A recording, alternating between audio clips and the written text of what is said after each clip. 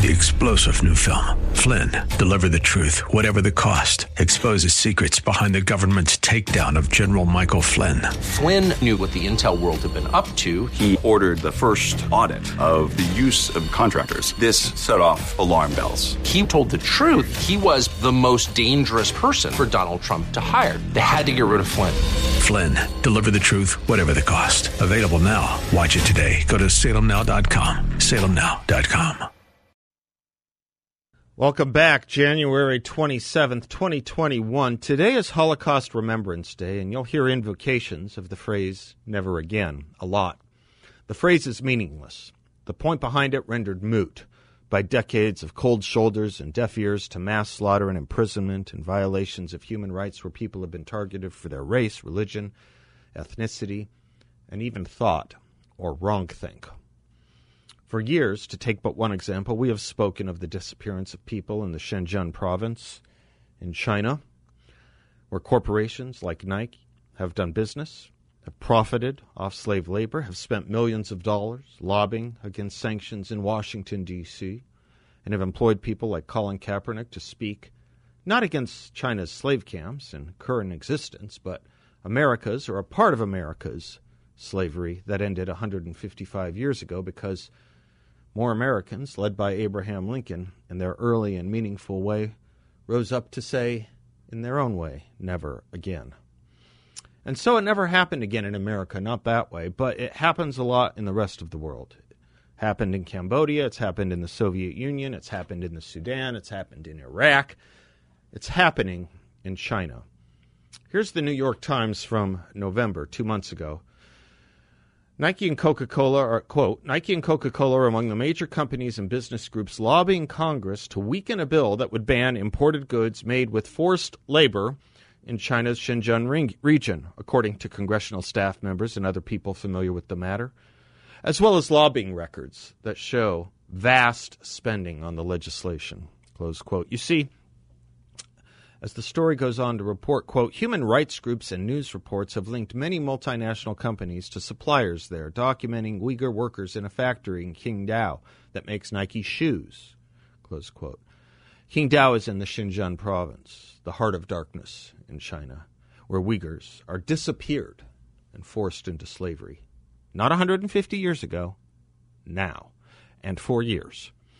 In a report published just last year out of Australia, a report titled Uyghurs for Sale, the opening states, quote, the Chinese government has facilitated the mass transfer of Uyghur and other ethnic minority citizens from the far west region of Xinjiang to factories across the country, close quote. The report goes on to say, quote, since 2017, more than 1 million Uyghurs and members of other Turkic Muslim minorities have disappeared into a vast network of re-education camps in the far west region of Xinjiang and what some experts call a systematic, remember that word, systematic government-led program of cultural genocide.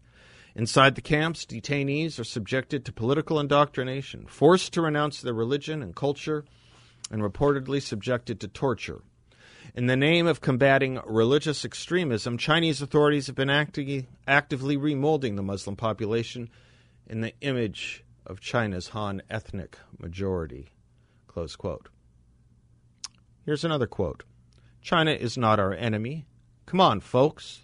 They're not bad folks, close quote. That's Joe Biden. And you think never again means something meaningful? It doesn't. Slave labor, persecution, forced indoctrination, and conversion. Makes me think, you know who would give their eye teeth to be able to go to a football game in America and stand for the national anthem? These slave laborers in China who Kaepernick and Nike profit off of and try to sell us on and lecture us about how bad America is because part of it had slavery that ended 155 years ago. You see, it turns out the dictatorship of the proletariat is very rewarding to the actual dictators and profiteers off the revolution. Now, understandably, China does not have a 13th Amendment or a 14th Amendment or a First Amendment protecting speech and religious freedom or a Declaration of Independence that speaks of natural and human rights of freedom and equality. A Declaration of Independence Abraham Lincoln spoke of, saying, quote, "The assertion that all men are created equal was of no practical use in effecting our separation from Great Britain, and it was placed in the Declaration not for that, but for future use. Its authors meant it to be, and thank God it is, now proving itself a stumbling block to those who in after times might seek to turn a free people back into the hateful paths of despotism." They knew the proneness of prosperity to breed tyrants, and they meant when such should reappear in this fair land and commence their vocation, they should find left for them at least one hard nut to crack, close quote. The tendency of prosperity to breed tyrants. Does $126 million sound like prosperous to you? That's the deal Colin Kaepernick inked and received from Nike to A, defend and promote Nike, and B, condemn and contemn America. So while China may not have what we have, it may be worth asking how much we honor and esteem what we have. They don't have a First Amendment or Declaration of Independence, as I said, things, if honored, that truly would spell the phrase never again into reality. But they do have a constitution in China. Yes, they do. Here's Article 1, quote, "The People's Republic of China is a socialist state governed by a people's democratic dictatorship that is led by the working class and based on an alliance of workers and peasants. The socialist system is the fundamental system of the People's Republic of China. Leadership by the Communist Party of China is the defining feature of socialism with Chinese characteristics. It is prohibited for any organization or individual to damage this socialist system," close quote. It also has a preamble, a very long one. But in it you'll find this, quote, "The People's Democratic Dictatorship led by the working class and based on an alliance of workers and peasants, which in essence is a dictatorship of the proletariat, has been consolidated and developed," close quote. So when you contrast our First Amendment, free speech, freedom of religion, and our Declaration of Independence, equality and liberty, with what China has, a guaranteed socialist state with the Communist Party as the defining feature of its socialist system, it troubles but has to be asked, what do we defer to here in America more just now? What do we practice and honor and elevate in America more? The great moral philosopher Hadley Arkes writes about his experience at the Holocaust Museum in Washington, D.C. He writes, quote, "As we walked through the museum, we took a turn, suddenly coming upon a scene encountered by many other visitors to the museum. A vast vat filled with shoes. They were the shoes of the victims, collected by the Nazis as they sought to extract anything they could use again or sell. And what came flashing back instantly at that moment when I saw the shoes were the searing lines of Justice John McClane in his dissenting opinion in the Dred Scott case. Quote, "You may think that the black man is merely chattel, but he bears the impress of his maker and is amenable to the laws of God and man, and he is destined to an endless existence," close quote. He has, in other words, a soul which is imperishable. It will not decompose when his material existence comes to an end. The sufficient measure of things here is that the Nazis looked at their victims and thought the shoes were the real durables. Liberals are people of large natures with sensitivities cultivated to the most exacting liberal temper, Arkes writes, and so they are prepared to engage their sympathies for all species of hurts suffered by the mass of mankind. When the conversation turns, say, to a homeless man in the gutter, they are quick to insist that there is about that man, even in his diminished state, an irreducible human dignity. There is still about his life a certain sanctity that commands our concern. And we ask, sanctity, do they mean of the sacred? Does that not rather point to, well, you know who?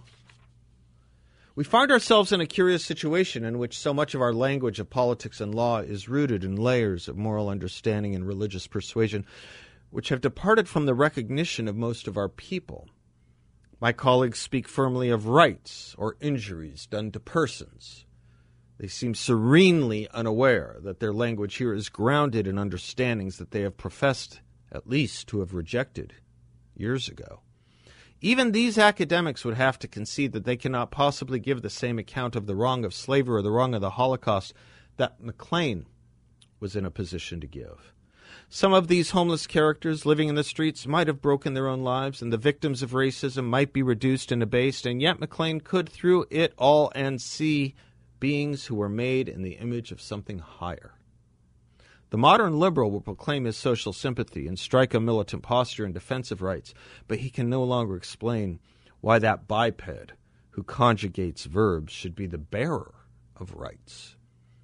Thus we come yesterday to Domestic Policy Advisor Susan Rice, who said this from the White House, quote, "The President has committed the whole of our government to advancing racial justice and equity for all Americans. I'm leading this effort out of the Domestic Policy Council. I've assembled a first-rate team to drive this agenda forward. We'll hold the federal government accountable for advancing equity for families across America. I have the support of every White House office and every agency in this work because, as President Biden has made clear, advancing equity is everybody's job." After talking about her own story as a racial minority, she then said, quote, "But for too many American families, systemic racism and inequality in our economy, laws, and institutions still put the American dream far out of reach. These are desperate times for so many Americans, and all Americans need urgent federal action to meet this moment," close quote. And so we have, as Hadley put it, the modern liberal who can strike a militant posture in defense of her own rights and successes, not able to explain why she has been granted, conveyed, afforded, or been the beneficiary of them. It is because and precisely because she, like Oprah Winfrey, like Colin Kaepernick, like so many other Americans, including me, have been seen by others to bear the impress of our Maker, and so be amenable to the laws of God and man and destined to an endless existence.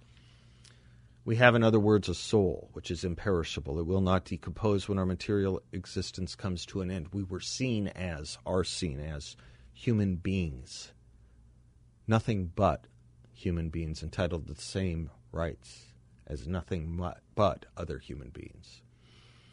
The sufficient measure of things here is that the Nazis looked at their victims and thought that the shoes were the real durables. Remember that. Today, too many look at Americans and think that their race is the durable. If it is, we have systemic problems.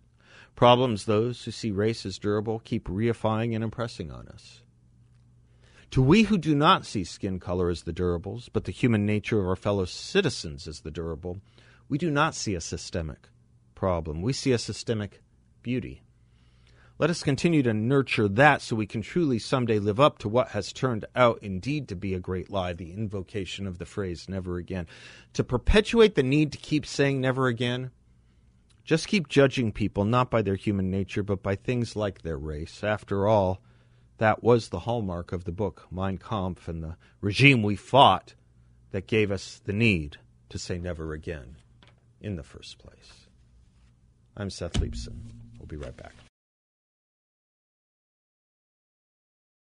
Welcome back to the Seth Leibsohn Show, 602-508-0960. Got some great guests coming up, including a story, a cancel culture story, where Facebook is not running ads on a Lincoln book, our friend John Cribb's Lincoln book. John Cribb will be with us. He wrote a piece about it over at Real Clear Politics.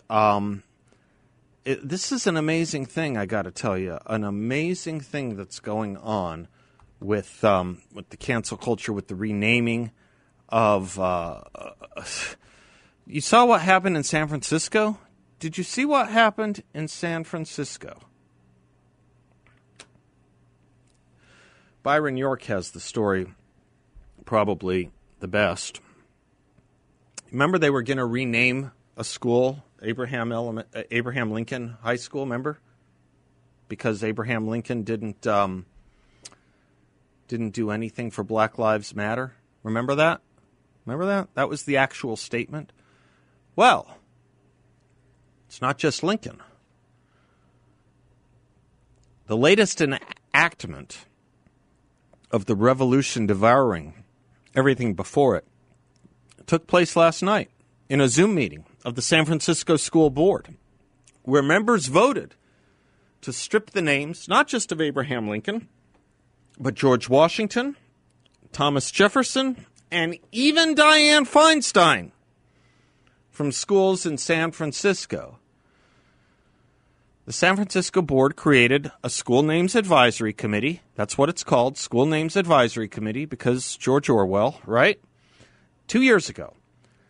And members passed a resolution committing the board to, quote, changing the names of schools named for historical figures who engaged in the subjugation and enslavement of human beings, or who oppressed women, inhibiting societal progress, or whose actions led to genocide, or who otherwise significantly diminished the opportunities of those amongst us to the right to life, liberty, and the pursuit of happiness. Now, when you think of people who have, quote, engaged in subjugation, or the enslavement of human beings, of course you naturally think of Abraham Lincoln and Dianne Feinstein, don't you? That's how crazy this stuff has gotten. Diminishing the opportunities of anybody else is a catch-all that could basically allow the school board to go after virtually anyone it chose. And indeed, on Tuesday night, the board voted to change 44 school names. Yeah, Lincoln, Jefferson, Feinstein, there were more. Herbert Hoover, what did he ever do? Beer, James Garfield, William McKinley, Daniel Webster, Robert Louis Stevenson, Junipero Serra, a Spanish priest, William Cullen Bryant, Francisco de Ula, Spanish explorer, Adolf Sutro, a San Francisco mayor and philanthropist, and more. Also, they changed the name of Roosevelt Middle School, even though someone asked if it was named after Theodore or Franklin, and they weren't sure. Better to be safe than sorry. Just get rid of the Roosevelt altogether. What about Senator Feinstein? Do you know why they would take Senator Feinstein's name off? Well, she was the mayor of San Francisco from 1978 to 1988. And in 1984, evidently, a socialist activist tore down a Confederate flag that was flying in the Pavilion of American Flags exhibit in San Francisco. I guess there were something like 18 flags. One of them was Confederate. And Dianne Feinstein, as the mayor, ordered that it be replaced with another one. This is 1984, so over 35 years ago. They tore down the flag again the next day after it was put back up, and she apologized and didn't replace it. But she has never been forgiven for that, evidently. Action in 1984, and evidently didn't apologize sufficiently. This is really quite an amazing thing. The mayor of San Francisco, who is a female, she may be the only sane one in the city. She may be. I'll tell you what she tweeted. What I cannot understand is why the school board is advancing a plan to have all these schools renamed by April when there isn't a plan to have our kids back in the classroom by then. Our students are suffering, and we should be talking about getting them in the classrooms, getting them mental health support, and getting them the resources they need in this challenging time. Our families are frustrated about a lack of a plan, and they're especially frustrated with the fact that the discussion of these plans weren't even on the agenda for last night's school board meeting. I believe our children should be part of this conversation about schools, and I believe education and discussion needs to happen within our school walls. Let's bring the same urgency and focus on getting our kids back in the classroom, and then we can have that longer conversation about school names. Amen to that. Boy, if adults would be adults, we wouldn't have youth problems.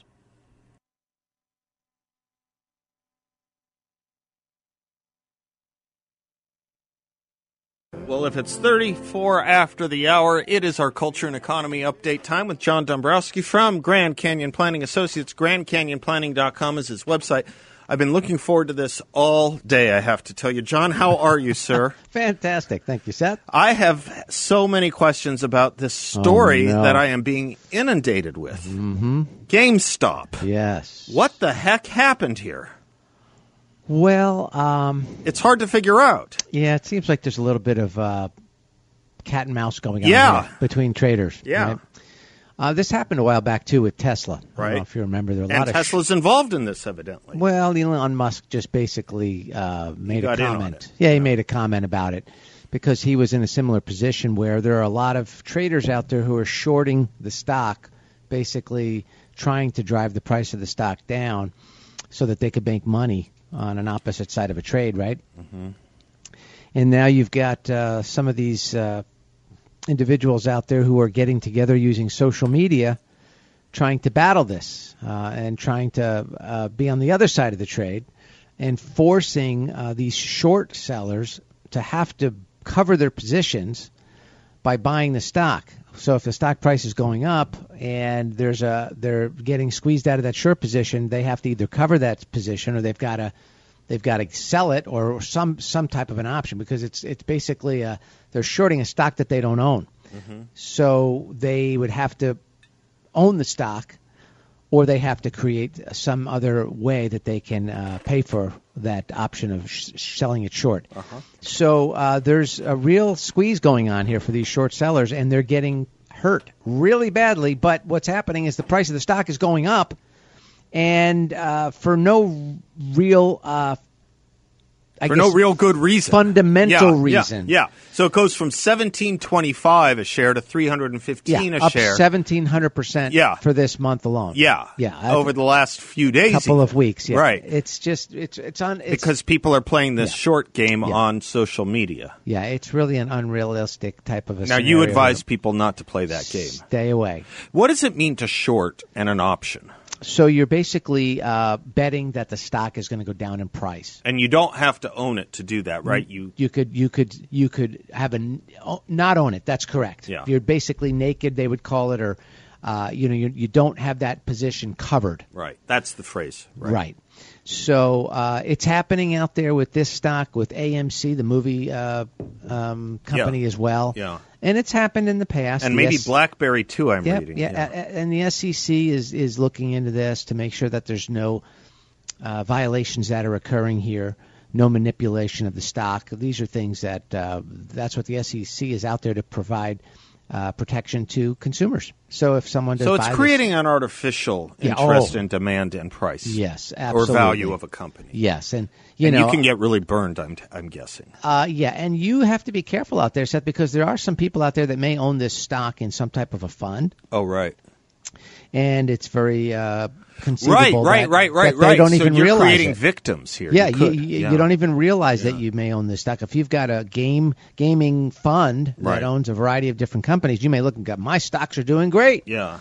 It's all because of this particular stock right now that is up so much that you may see an effect in your actual portfolio. But in reality, I would not be surprised, Seth, if in the very, very near future that this stock comes crashing down. Well, I imagine it would be, since there's no fundamental that inflated it by, what did you say, 1,700% or something? Yeah. Now, you don't have to own to have the option of going short, right? Correct. You're buying an option. But can you still lose money playing that game? It's an unlimited amount of loss. It's a bet. It's a bet. Okay. But you don't know what the loss could be because you don't own the stock. So if you've got to cover that bet, you don't know how much potential loss there could be. So it's all pretty high risk. Right. So let's assume I own a stock. Yeah. And I paid $50 for the stock, and now I'm going to sell options on it that it's going to drop in value.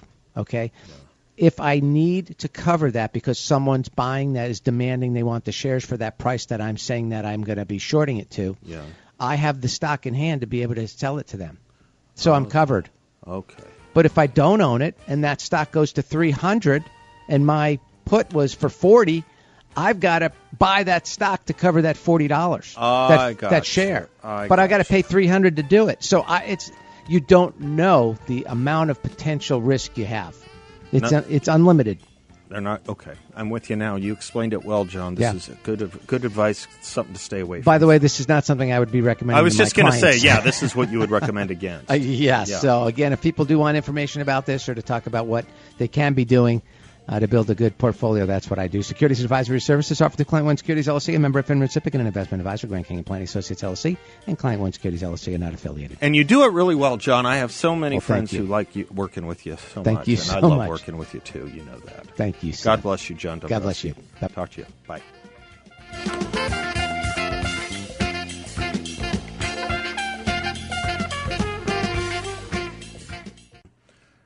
President Biden gave voice to a word we're going to become very, very familiar with for the next, at least 4 years probably.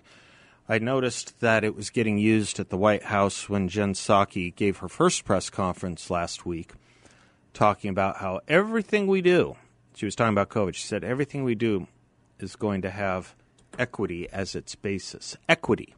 It's not a word you use or hear much. Get ready to hear more about it. Joe Biden yesterday gave remarks on his executive orders on, quote, racial equity. Equity. We've had a call or two on it before because it has started to seep up about a year ago, this phrase equity. Most of us say equality, and in fact, Joe Biden slipped the tongue yesterday when he almost said equality when he meant to say equity. What is equity? Greg Gutfeld we go to. He did a really good explanation of it, and I credit him with this. Go ahead. Yesterday, President Biden signed 4 executive actions based on racial equity, focusing on systemic racism in private prisons, housing, COVID relief, and tribal relations. Apparently, systemic racism is like oxygen. It's everywhere you look. And the solution is equity, not equality, equity. Even Joe's using the word. Does he know what it means? Who knows? Equality, as you know, means you have the opportunity to try something even if you're bad at it. I can try to play basketball. I will suck. But in America, I have an opportunity to try. Just like I have the opportunity to become an electrical engineer, a pipe fitter, or a Peloton instructor. I would suck at those too, but it's against the law to discriminate against me. It's about equality of opportunity, not equality of outcome, which is what equity promises. Equality of outcome, a reserved space based on the single variable of systemic discrimination. Your equity becomes an entitlement. So even though I suck at basketball, there should be a place for me in the NBA. Equity not only ignores competence, it reduces the diversity of talent that comes from opportunity, as well as ignoring how people choose different things. Shall we create female quotas for loggers and roofers and garbage collectors and other male-dominated jobs, even if women don't want them? You know, workplace death for men is 10 times higher than women. Do activists seek equity there, or is it just the cush jobs they're after? And, of course, with equity, you will need someone to decide who gets what. And that's what this is really about, power. The power to remake society, to placate the critical race theorist who works with only one variable, revenge. It's about the furthest you can get from unity, not that Joe would know or care. Thank you, Greg. Yeah, get used to seeing that word equity a lot now. And as this administration goes forward with it, Joe Biden yesterday said we have never fully lived up to the founding principles of this nation, to state the obvious, that all people are created equal and have a right to be treated equally throughout their lives. And it's time to act now, not only because it's the right thing to do, but because if we do, we'll all be better off for it. For too long, he continued, we've allowed a narrow, cramped view of the promise of this nation to fester. You know, we've bought into the view that America is a zero-sum game, that if you succeed, I fail. If you get ahead, I fall behind. If you get the job, I lose mine. Maybe worst of all, he says, if I hold you down, I lift myself up. Do you know anyone who holds that philosophy? I've lived in 2, 3, 4, 5 different states for substantial periods of my life. Some of them majority-minority cities. That is to say, where a racial minority was actually the majority inhabitant of that city. I've never heard anyone hold the view, if you get ahead, I fall behind. If you succeed, I fail. I've never heard it. I don't know what he's talking about. We have never fully lived up to the founding principles of this nation, to state the obvious. Is that obvious that we have not? What is the goalpost? To go back to the question Larry Elder was asking on this show Friday. How do we know when we have fully lived up to the founding principle of this nation? Remember, Larry quoted Barack Obama in 2007, saying if we could perhaps see a minority as a president, and we did that twice, with states that are 99% white, like Iowa, voting for him twice against the whitest of candidates, the most traditional of candidates, people with names, heroic names like McCain, or famous political names like Romney. And they go with Barack Obama. When is that goal met? Well, that's where equity comes in. That's where equity comes in. So where the Supreme Court jurisprudence in the past has struck down deliberate use of racial quotas in education, admissions, hiring, promotions, be prepared now to see in the name of equity an entire new effort from the Department of Justice doing just that, engaging in just those kinds of legal civil rights suits and efforts. There's a position at the Department of Justice known as the Assistant Attorney General for Civil Rights. This tends to be that person's purview. They're the ones that wage the efforts under the 14th Amendment to either have colorblind policies or racial quota type policies, depending on the administration, whether it's a Republican administration or a Democratic Party administration. The Supreme Court has been rather consistent in striking down outward racial quotas, that is to say, discrimination against one race in favor of another, usually against whites or Jews or Asians in favor of Hispanic Americans or African Americans, or now, as Joe Biden says, Pacific Islanders. He signed an executive order on behalf of Pacific Islanders because evidently there's a lot of discrimination against Pacific Islanders in this country. I don't know where. But in any event, I want to be sensitive to it and tell you about what the Biden administration is doing at the position of Assistant Attorney General for Civil Rights. You won't believe who they've nominated for that position. I'll tell you when we come back, and we'll be right back.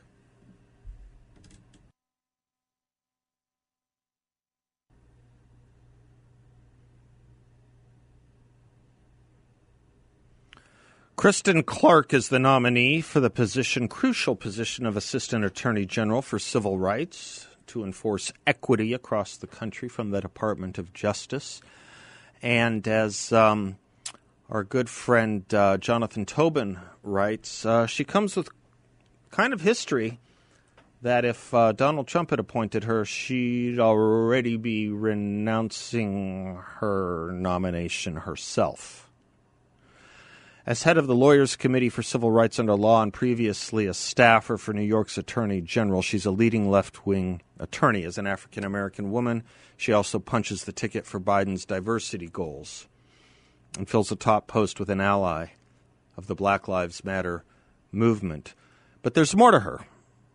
While at Harvard, as an undergrad, she argued in the student newspaper that blacks had greater, quote, mental, physical, and spiritual ability, close quote, than whites because of the amount of melanin in their skin.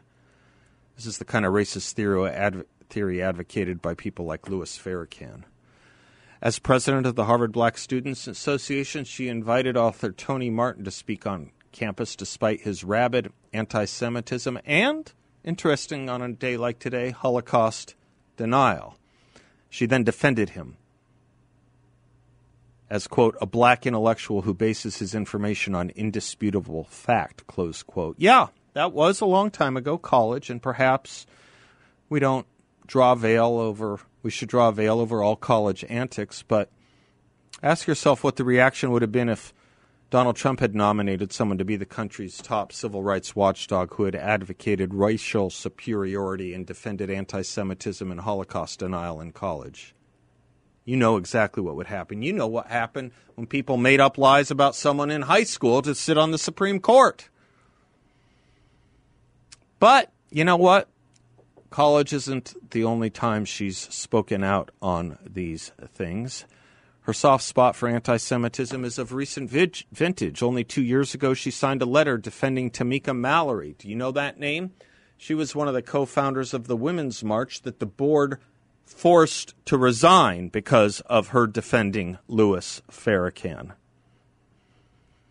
Rather than apologize for supporting Tamika Mallory, for supporting Louis Farrakhan, Clark said she'd do it again because, quote, it was more important to show solidarity with a fellow woman of color than take a stand against hate, close quote. Okay, new rules. And now we know what they are. Standing up for people of the same skin color as you is more important than taking a stand against hate. Those are the words of the nominee for the Assistant Secretary of Civil Rights. Assistant Attorney General for Civil Rights in the Joe Biden administration. Good to know. People will do what people do.